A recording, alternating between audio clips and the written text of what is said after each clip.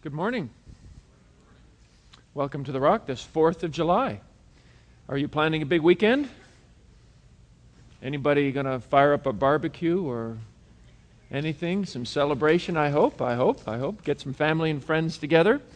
This is a great weekend to celebrate because, as that video showed us, we have a lot to be thankful for this 4th of July. There are not many nations in the world that can claim they were founded to provide a place for people to know and worship God. Not many nations were founded on the Scriptures. It's an enormous heritage we have. The Scriptures tell us that righteousness exalts a nation. Sin is a reproach to any people. We started with a great foundation. Maybe this weekend we could pray that that heritage would be continued strongly. That we would continue to be a nation that honors God and continue to be a nation that enjoys the blessing of God in the years to come. But if you've got your Bibles with you, I invite you to turn with me in them to the New Testament, to the Gospel of Matthew. Pastor John is away this weekend officiating at a wedding. So this morning you get the B team. I'm happy to help him out. We're going to be looking not at the book of Revelation, but we are going to be looking instead at a portion of the Sermon on the Mount in the Gospel of Matthew, Matthew chapter 6. Gospel of Matthew, Matthew chapter 6.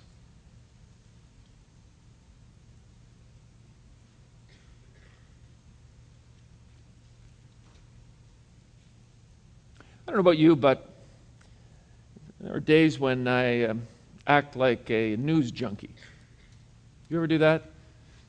When the day's a bit slower, I'm at my desk, I'll hit the news, New York Times or CNN, and I'll hit that again and again and again to see what in the world's going on in the world. Normally it's boring. Actually, more often it's bad news, so you kind of click over that pretty quick. But sometimes there is a story that comes up on the web page that really captures my attention. One happened about a month ago. I don't know if you noticed it. It featured a man named Gilbert Brulé. He's a hockey player. Plays for the Edmonton Oilers. Well, if you follow hockey at all, you know the Oilers did not do well this year, so he got off early. Didn't have to worry about those inconvenient things like the playoffs. And so he started his vacation a bit early, and he went to Vancouver, Canada, where he was with his girlfriend, and one day they were out driving in their car. And because it's Vancouver and the weathers want to do that, suddenly the heavens opened up and it just poured rain. I mean, it was just coming down in buckets. And they're out driving somewhere, and his girlfriend's driving, and Gilbert looks out the window, and he sees someone and says, "My goodness, that sure looks like..." Nah, it couldn't be. But it sure looked like. He says to his girlfriend, turn the car around. So they turn it around and head back. And sure enough, guess who's standing at the side of the road in the pouring rain? Did you see that story? It was Bono. You know, like U2? Bono, the front man, you know, one of the greatest musicians of our day, Bono, U2. U2 has sold, over 150 million records? They've received 22 Grammys. 22 Grammys, more than any other band. Bono himself is pretty impressive. The guy's been knighted by Queen Elizabeth. He's Man of the Year for Time magazine. He started Product Red in order to help people in need across the world, especially in Africa. He's an intelligent guy. He writes for the New York Times op-ed pieces regularly. The guy is amazing. He's been nominated for a Nobel Peace Prize. You look at that and you say, I got a crazy mind. I look at that and I say, so you're this hockey player. And you pull over the side of the road and suddenly Bono's in the back seat. What do you say to the guy? You got 10 minutes from there to get to take him back to his hotel. He got stuck in the rain walking. You picked him up. You're giving him a ride back. You got 10 minutes. You weren't planning on it. 10 minutes to talk to Bono. What are you going to say? Lovely weather. No, actually, it's raining. No, I love Vertigo. Can I get tickets? And he did, by the way. He got tickets. I'm afraid when you're suddenly in the presence of someone who you are in awe of, I get tongue-tied. Does that happen to you? I mean, what do you say to those kind of people? I wonder about the guy who, in an auction, won the right to have lunch with Warren Buffett.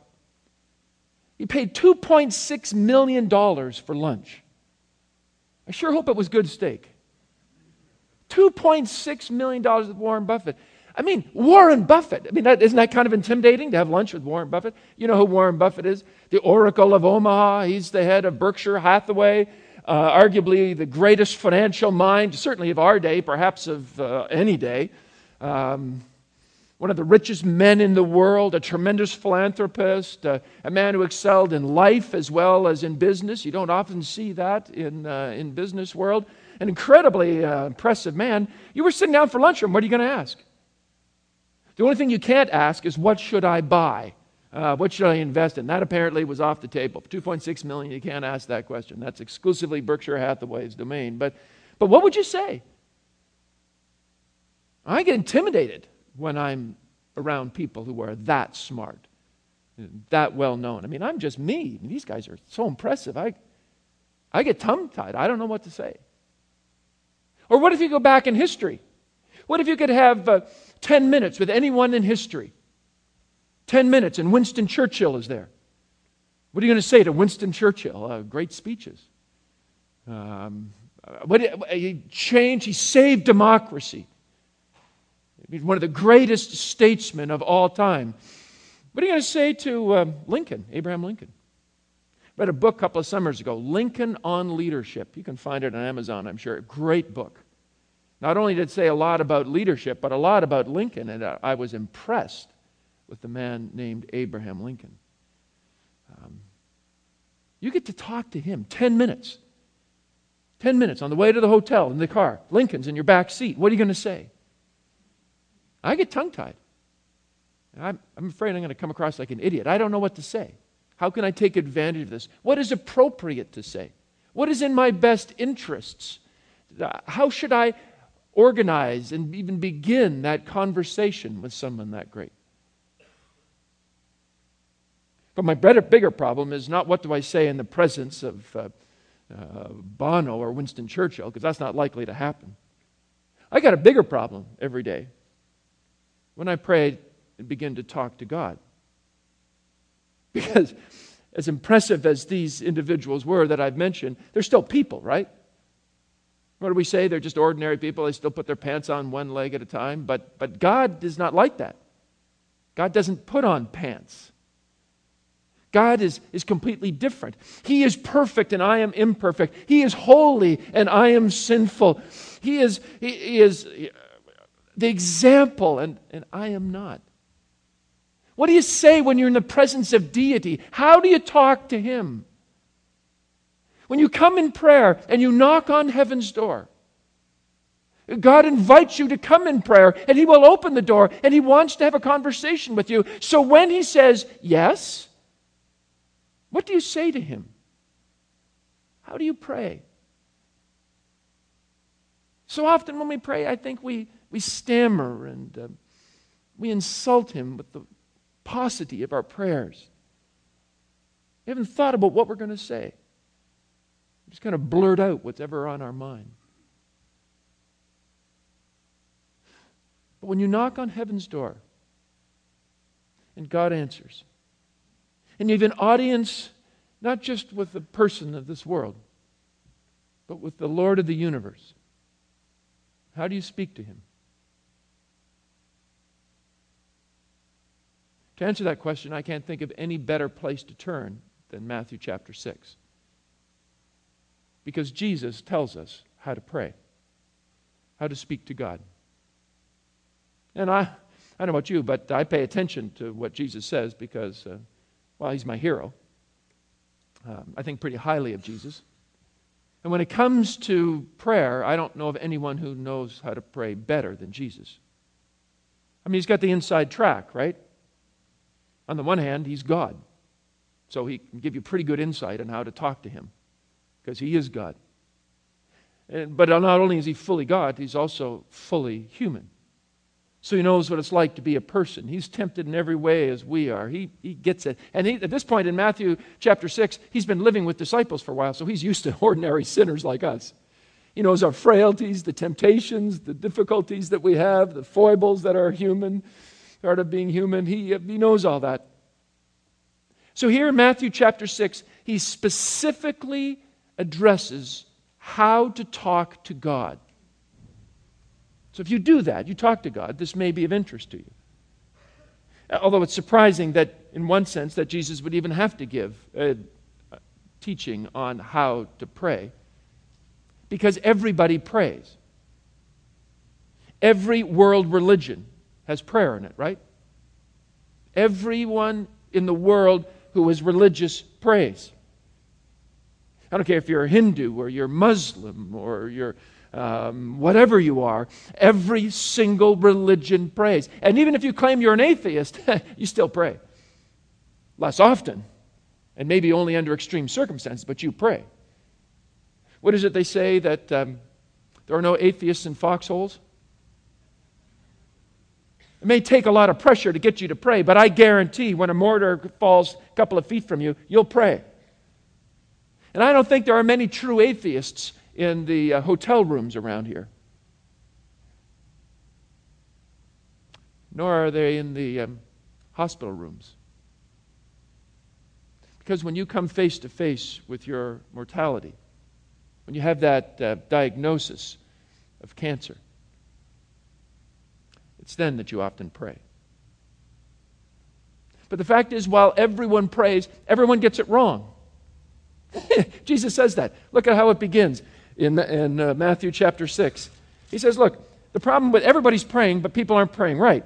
Look, when you pray, this is what not to do. He begins with what not to do, and then he moves on what to do. When you pray, don't be like the hypocrites.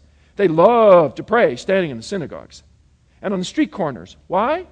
To be seen by men. I tell you the truth, they've received their reward in full. Now, when you pray, go into your room, close the door, and pray to your Father who is unseen. Then your Father who sees what is done in secret will reward you. Look, when you pray to God. Don't pray to impress anybody but God. Don't pray for the people around you. Don't pray using the special words that you know they're going to like. Don't pray to put on a show for the other people around you. Don't pray because you know if you go on this subject or say this and you're in a group, people are going to, yeah, that's great. You're not praying for the applause of people. Forget that anyone is there. You're not really praying to God unless you're speaking only to Him. In the same way in regular communication, you say, if you're going to talk to me, look me in the eye and just talk to me. Talk to me. So that's what God says. If you're going to pray, speak to me. Prayer has an audience of one, and that's God. And not only that, he says, what else I should not do? He says, and when you pray, do not keep on babbling like the pagans. They think they will be heard because of their many words. Do not be like them, for your Father knows what you need before you ask Him. Do not be like the pagans. They think they'll be heard because of their many words. Isn't this often the case? How many times do people in the evangelical world think that they are better prayers because they pray longer? I love the way people put you under guilt. How long do you pray? I spend 7 minutes with God. 7 minutes? Oh, I spend 10. 10 minutes? Oh, unless I have my hour with God. Only an hour? Oh, I pray without ceasing. You ever get into that? How long do you have to pray how long does God want? I mean, 1 hour, 2 hours, 3 hours? When are you going to go to work? When are you going to eat? I mean, how long is enough? And the answer is, look, how long does it, he gives us a model prayer. It's coming, right? It's called the Lord's Prayer. How long does it take to pray that? 2 minutes? Look, God doesn't measure prayer, the effectiveness of prayers, with a stopwatch.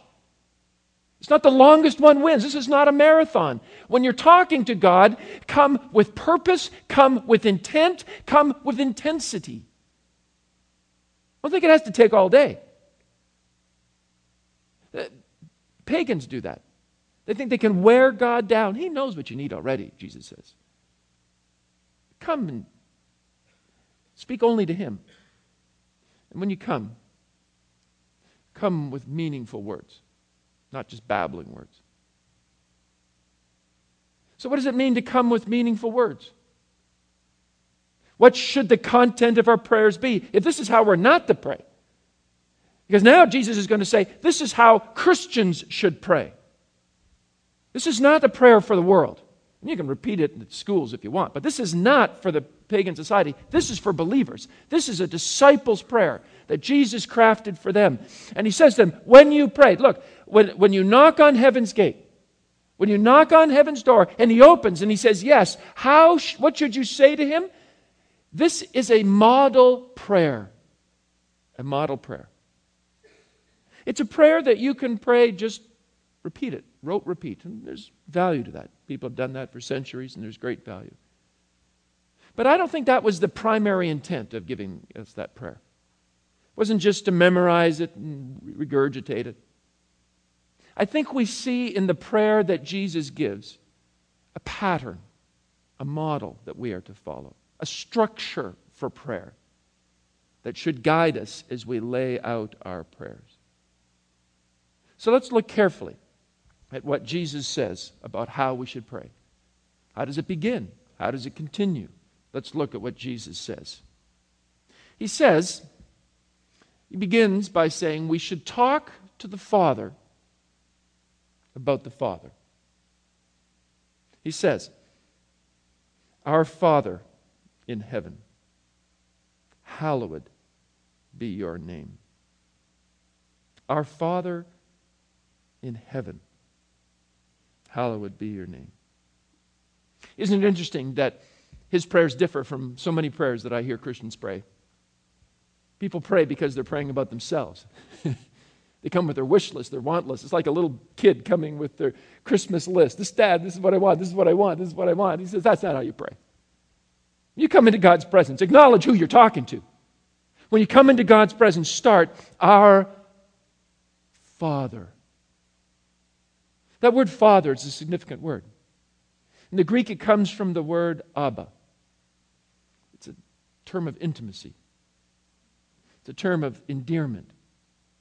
It's a term that a little child would use of their papa. Daddy, Daddy, I'm yours. It's a meaningful word. It's really the heart of the Christian faith.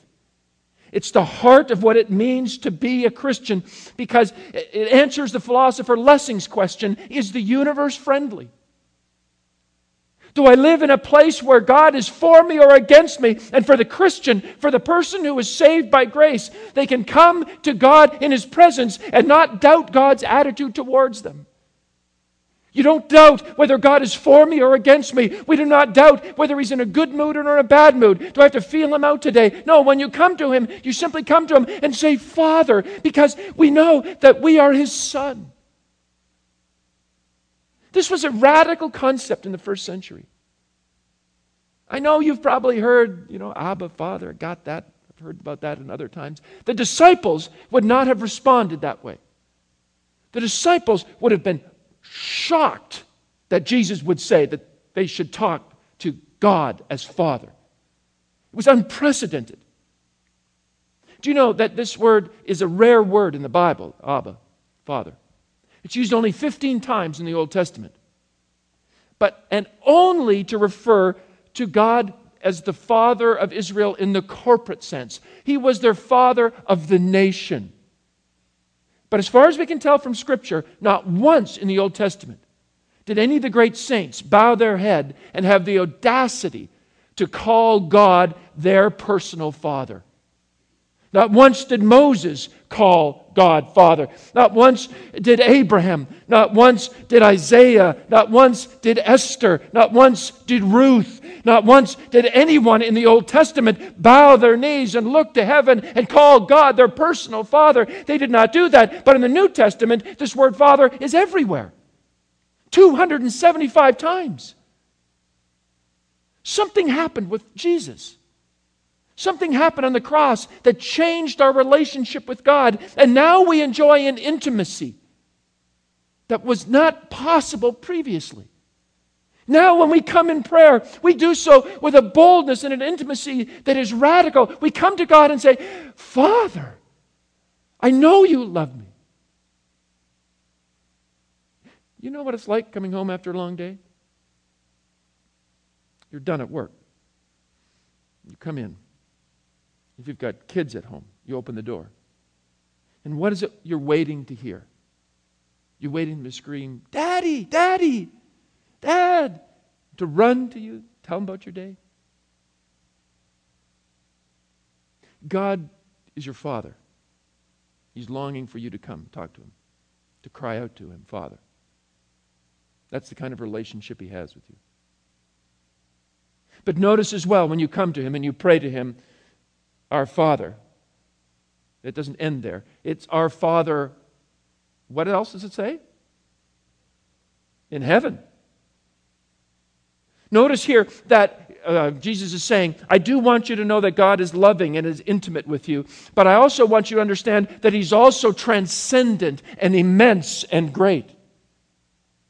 He is your Father. He's the one that He wants you to curl up in His lap, but He's also the God of all the glory. He is the one in Isaiah chapter 40 who rides in the heavens on a chariot. The earth is His footstool. He is the one who hangs the stars in the sky. He is our Father. He is the one who loves us intimately, but He is also the sovereign, great Lord of history. And we must not forget that either. We as evangelicals take the intimacy, the fatherhood of God for granted, and we emphasize that to the neglect of His immensity. The Jews didn't make that mistake. They knew how wonderful and how terrible God is. They were so careful to hold His name in high revere that they never spoke His divine name. And they wouldn't even write it fully. They only wrote the vowels. They left the consonants out. They treated God with such respect that they never spoke it and never read it. And in time, they forgot how to say His name. They emphasized His greatness to the exclusion of His immanence. They emphasized His transcendence rather than His closeness. They put an overemphasis on that. But Jesus says, you need to have both. When you pray, you're praying to God who loves you, but is also the sovereign Lord who reigns upon the throne. And when you come into His presence, you quake and you fear, for He is God Almighty. And both of those have to be kept in tension as you pray. He's God, but He's God in heaven. And when you come recognizing that, you come and you pray about the Father. What does He say? Our Father who art in heaven, what? Hallowed be Thy name. When it says name, that's very significant. How do you and I choose names for our kids? I know, we did it. You get 20,002 baby names. You buy the book and you go through it and you're looking for something and something cute. Some people look for a name that rhymes. Some people look for names that you can't make fun of easily, and all kinds of criteria that or great grandpa, someone you got to find family in there and name them with that, or you got that. But that's not how in the Bible names were given. In the Bible, names were given to reveal character, so that when a person's character changed, their name would change. You saw that with Peter. Peter got his name changed from Simon, which meant pebble, to Peter, which means rock.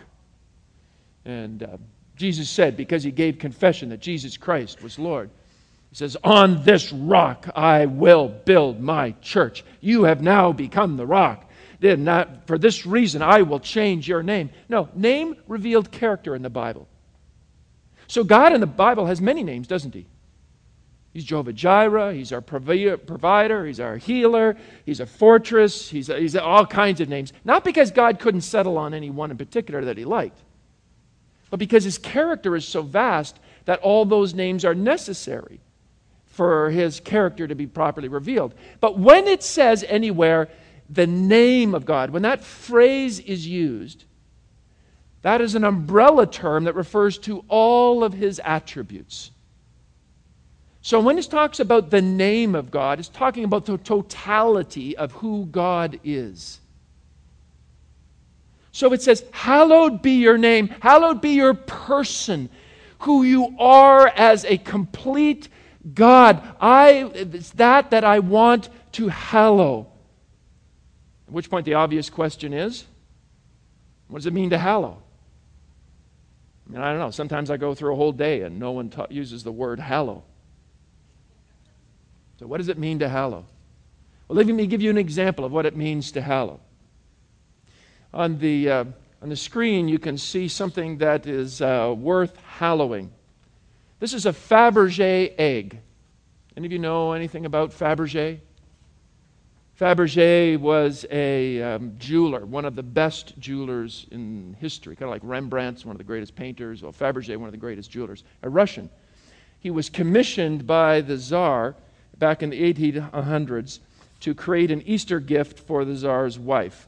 She liked it, she got more made, and this is the most famous. This one's called the winter egg. And it is quite impressive. The winter egg is made of Siberian rock crystal, and it's adorned with over 4,500 diamonds. This is not an insignificant little piece of trinket. That globe actually opens up, and inside that basket is placed, because it speaks of Easter and the birth and the resurrection of Christ. The basket inside is ordained or is made with flowers that are formed with gold, garnets, and crystals. This thing sold back in 2002 for $9,600,000. Okay, this is valuable. This is delicate.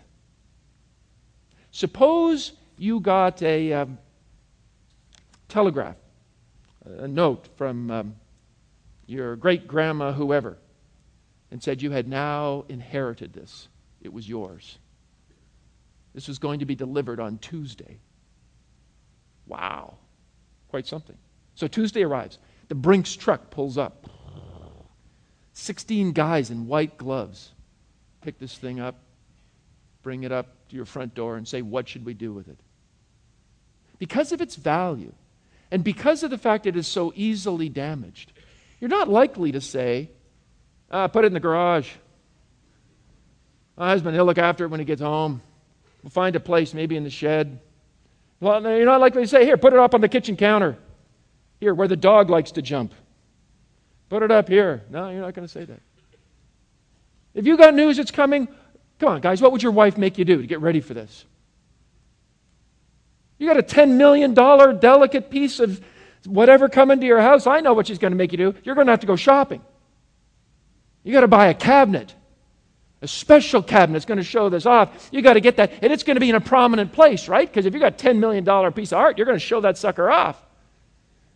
And it's going to be humidity controlled, and it's going to be temperature controlled, and it's going to be fastened to the ground to make it earthquake proof, and you're going to get a security system, and you're going to do everything in lighting, and you're going to spend a lot because you want to hallow it, to set it apart, to reverence it because it is so valuable and so delicate. And God says, when you pray, my Father who art in heaven, I will hallow your name.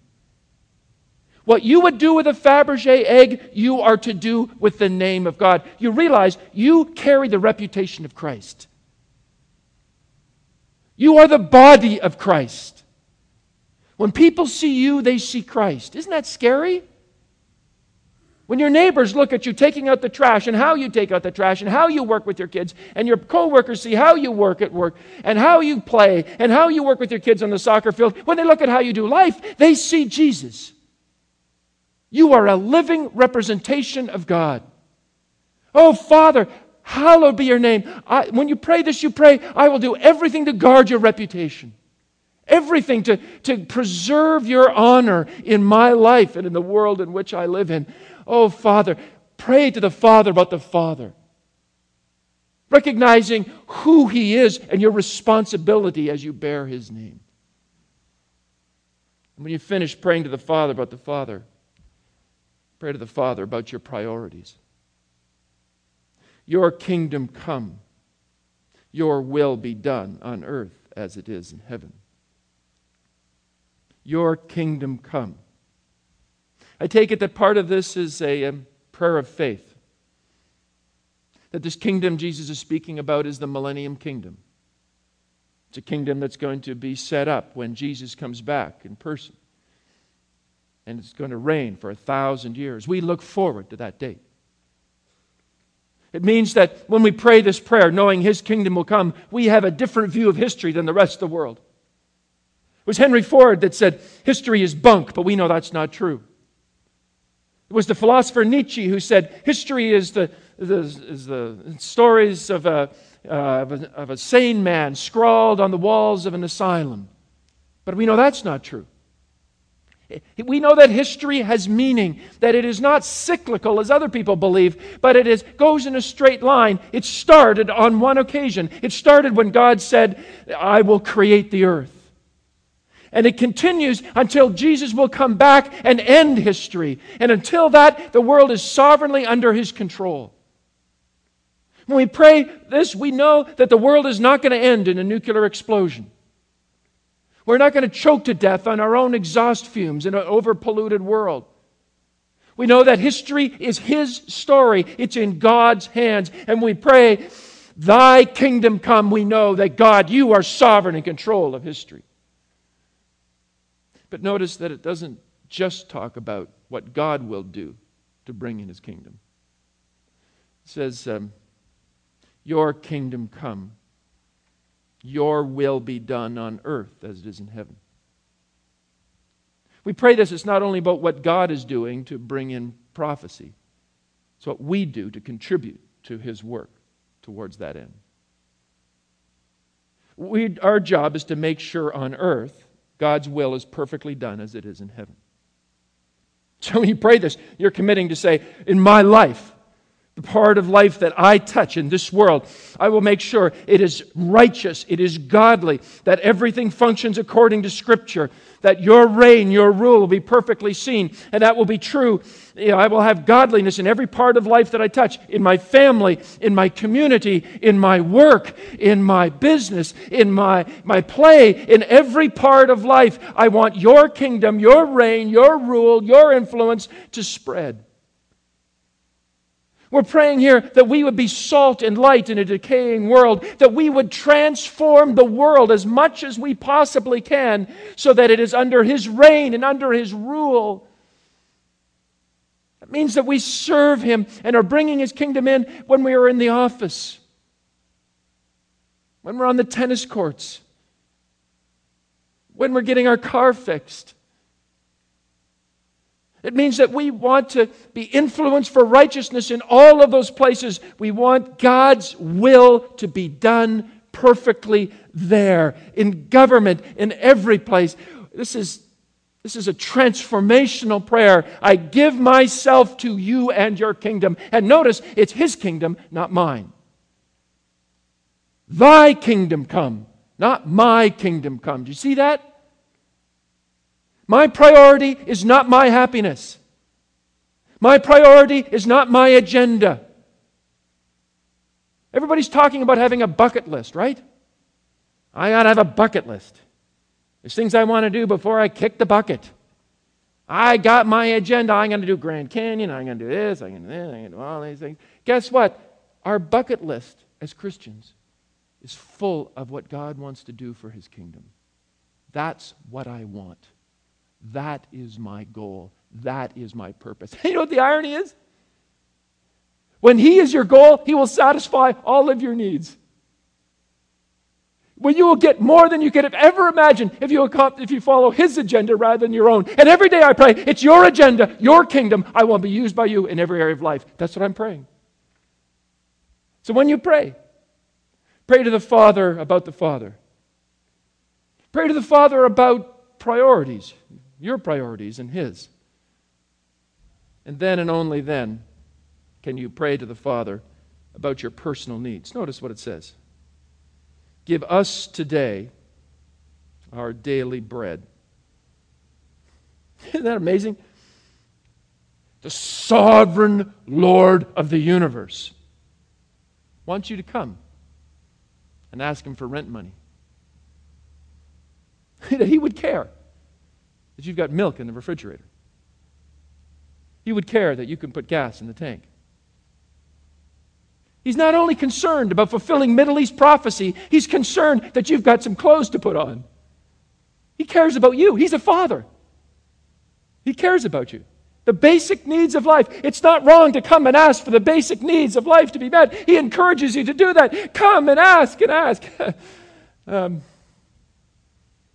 notice a couple of things as you come.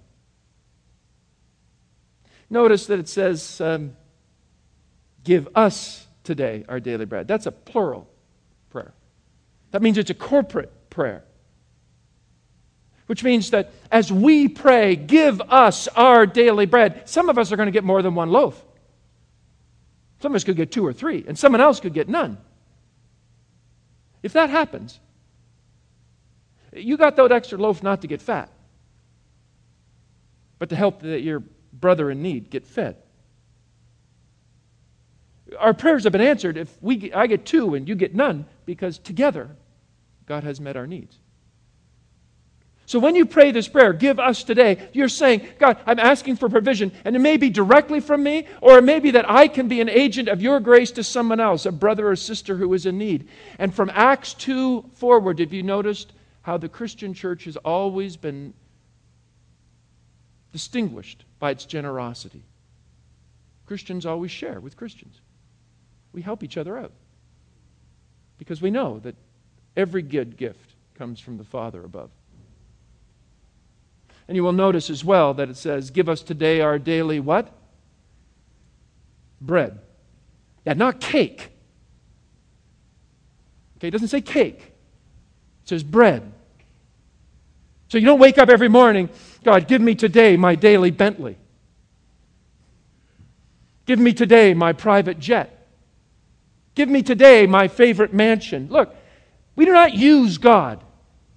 We do not use God to accomplish our earthly possessions. Remember that book, Prayer of Jabez, wasn't it? Enlarge my tents, I want to, whatever, get bigger and richer. And come on, where'd that come from? Jesus did not own much, right? He's one of the few people we can honestly say did not need a will when He died. His clothes, that's it. Couldn't even separate them up. I mean, He had nothing. And He's our ideal. He's our role model. This is not, give me everything I want. This is a prayer. God, you will give me what I need. Give me what I need for life. I know you will do it. As God looks after the sparrows and sees when they fall, He looks after you and He knows when your job ends. And when there's not enough money. And you can come to Him for the basic needs of life. And when you've prayed to the Father about the Father, and you've prayed to the Father about your priorities, and you've prayed to the Father about your needs, then pray to the Father for forgiveness. I find it fascinating how forgiveness follows physical needs. I never forget to pray for my food. Never. Every 3 hours, a rumbly my tumbly comes and says, I'd like some food now. I find grace an easy prayer to pray. Thanks. Let's dig in. That's easy. Prayer of forgiveness is not so easy. We tend to forget about our need for forgiveness. It's to slip our mind. We can ignore it. We can push it aside. Hunger, we can't. But being right with God, we can We can push that away. But Jesus says when we pray on a regular basis, we say, forgive us our debts as we've even forgiven our debtors. I don't care if your conscience is clean. Because I don't know if you realize this, with Pinocchio and Jiminy Cricket and all that. Jiminy Cricket is not real. I don't know if you realize that, but Jiminy Cricket makes mistakes. And your conscience is not your guide. The Bible is our guide. And the Holy Spirit gives us insight into our soul to see if we are in right relationship with His Word.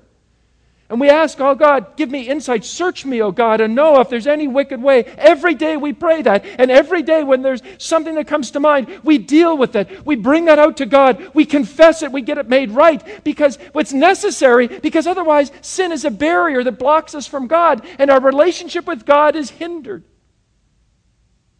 If you wait too long, the barrier grows and grows and grows, and your relationship is hampered. You know that if you're married. What if you decided, well, we need to make sure that we're right with each other, so once a year we're going to have a list. I'll keep score of all the things that I need forgiveness from you, and you keep score of everything, and we'll keep score, and every year we'll bring out our long list. You do that, well, it's better than not doing it at all. But you got a tough year with all that unresolved junk going on in your relationship. No, the Bible says, don't let the sun go down on your wrath. Deal with it right away. Keep short accounts. If there's something wrong, get forgiveness, because your relationship will flourish if you eliminate the conflict, if you eliminate the sin. And that's what Jesus is saying. He wants to be our lover, our friend. So deal with it right away. Keep short accounts. Say to Him, forgive us our debts. But notice it also says, as we've also forgiven our debtors. You cannot ask God to forgive you if you will not forgive those who have sinned against you. You cannot. You will not be forgiven by God if you will not forgive a brother or sister in Christ. You will not be forgiven. You will stay in your sins. I don't care what words you use. I don't care how many tears that you bring. You will not be forgiven if you will not forgive. Oh, that's harsh. It doesn't say that. Actually, it does. Look, flip down just a little bit. Verse 14. For if you forgive men when they sin against you, your heavenly Father will also forgive you. But if you do not forgive men their sin, your Father will not forgive your sins. If you don't forgive men their sins, your Father will not forgive your sins. To be a forgiven person means you must be a forgiving person. You must be a forgiving person. It is an inconceivably wicked thing to know how much God has forgiven us, the immensity of our forgiveness, and refuse to give the little bit of forgiveness that we need to give to our brother or sister in Christ. How many times have you asked God for forgiveness? Not just when you were saved, but how many times? Daily, regularly. We sinned in word and deed, what we say and what we don't say, by our motives. We sin 1,000 different ways, and we keep coming to God. And if we're genuine, His mercy is unending. So why shouldn't ours be unending towards those who sin against us? If God really is our Father, then we should be a chip off the old block. Resemble Him in our forgiveness. No, we pray to the Father about the Father. We pray to the Father about our priorities. We pray to the Father about our needs. Pray to the Father about forgiveness. And we pray to the Father about protection. We need spiritual protection. Look, verse 13. And lead us not into temptation, but deliver us from the evil one. You know you've got an enemy, right? You know you have an enemy. His name is what? Satan. He wants to destroy you. He wants to ruin your spiritual life. And he's good at it. He's good at it. How long did it take him in the Garden of Eden with Adam and Eve? He slithered in. How long did it take him to get Adam and Eve to fall? How long did they stand? 20 seconds. He's good. He's gotten better. He's had practice since then. He's so good that outside of Jesus Christ, no one has ever resisted him. Isn't that scary? If you could bat that well, man, imagine what the angels would pay you. If you hit home runs that often, if you're that, he is an amazing tempter. He can get you to sin. And Jesus knows that. You have the evil one. How does he so successful? How does he do it? He doesn't do it by being obvious. Okay? Nobody wakes up in the morning and says, well, honey, I think I'm going to ruin my life spiritually today. You got anything on today? No, I think I'm free. I could do that too. Let's go out and destroy ourselves spiritually. Okay, let's do it. No one does that. Fishermen know that. You don't put the hook and put it in the water and say, okay, come on. What do you have to do with the hook? You got to put bait on it. You got to put a worm on it. Because you want to hide the hook with the bait. The bait looks tempting. That looks good. I like that. Yeah. That's what we like about temptation. It looks tempting. If it didn't look tempting, it wouldn't be temptation. And we love temptation. Whoa. Temptation is great. A little bit of sin, there's a lure. You know that because, when you buy perfume, what do you buy? Taboo. When you go to the get dessert, what do you get? The sinfully delicious dish. The decadent brownie. Oh, it's decadent. It must be good. It's decadent. We think sin is tasty. Right? We want sin to taste. It's tasty. Satan does a great job of making sin look tasty. Oh, don't worry about the apple, he says to Adam and Eve. It's been nutritionally analyzed. It's got vitamin C, fiber. It's part of the pyramid, it's good to eat, so go ahead. But God said, you'll be better off if you sin. Hey, looks good to us. Pleasure, fun to eat. They took a bite. And only then did they feel the hook. Satan is smart. He disguises sin with temptation. So he says, when you pray, lead us not into temptation, deliver us from the evil one. You should be afraid for your soul because there's an evil one who will tempt you and will disguise, and it won't be easy for you to see.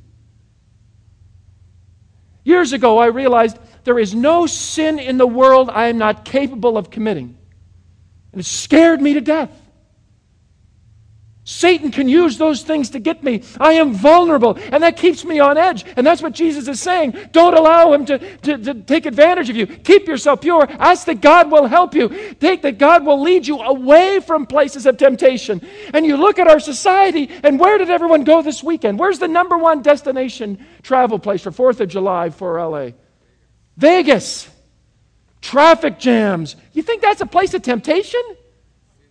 Sin City. It's advertised. It'll stay in Vegas. Let me tell you, it never stays in Vegas. Have you heard of YouTube? It's everywhere. You're gonna, and the sin comes back in with you in the car, and the memories and the devastation. It's a highway to disaster. We pray, lead me away from it. Don't pray, how close can I come to sin and still be pure? But how holy can I become? Oh, when we pray, we don't just say our prayers, we meaningfully engage with God. We pray like Jesus. We pray to the Father about the Father. We pray to the Father about our priorities, about our physical needs. We pray to the Father for forgiveness. And we pray to the Father for protection. Welcome to Prayer 101. At the Rock, we recommend you read your Bible every day. I recommend that you pray every day. And I recommend that when you pray, don't do it in public and don't babble. I recommend you use the methodology that Jesus just outlined for us, because I think he knew a thing or two about prayer. And maybe we can practice. Stand up with me, if you will. And let's read this prayer together. Shall we? Our Father in heaven, hallowed be your name. Your kingdom come. Your will be done on earth as it is in heaven. Give us today our daily bread, and forgive us our debts, as we also have forgiven our debtors. And lead us not into temptation, but deliver us from the evil one. Amen. Have a great 4th of July.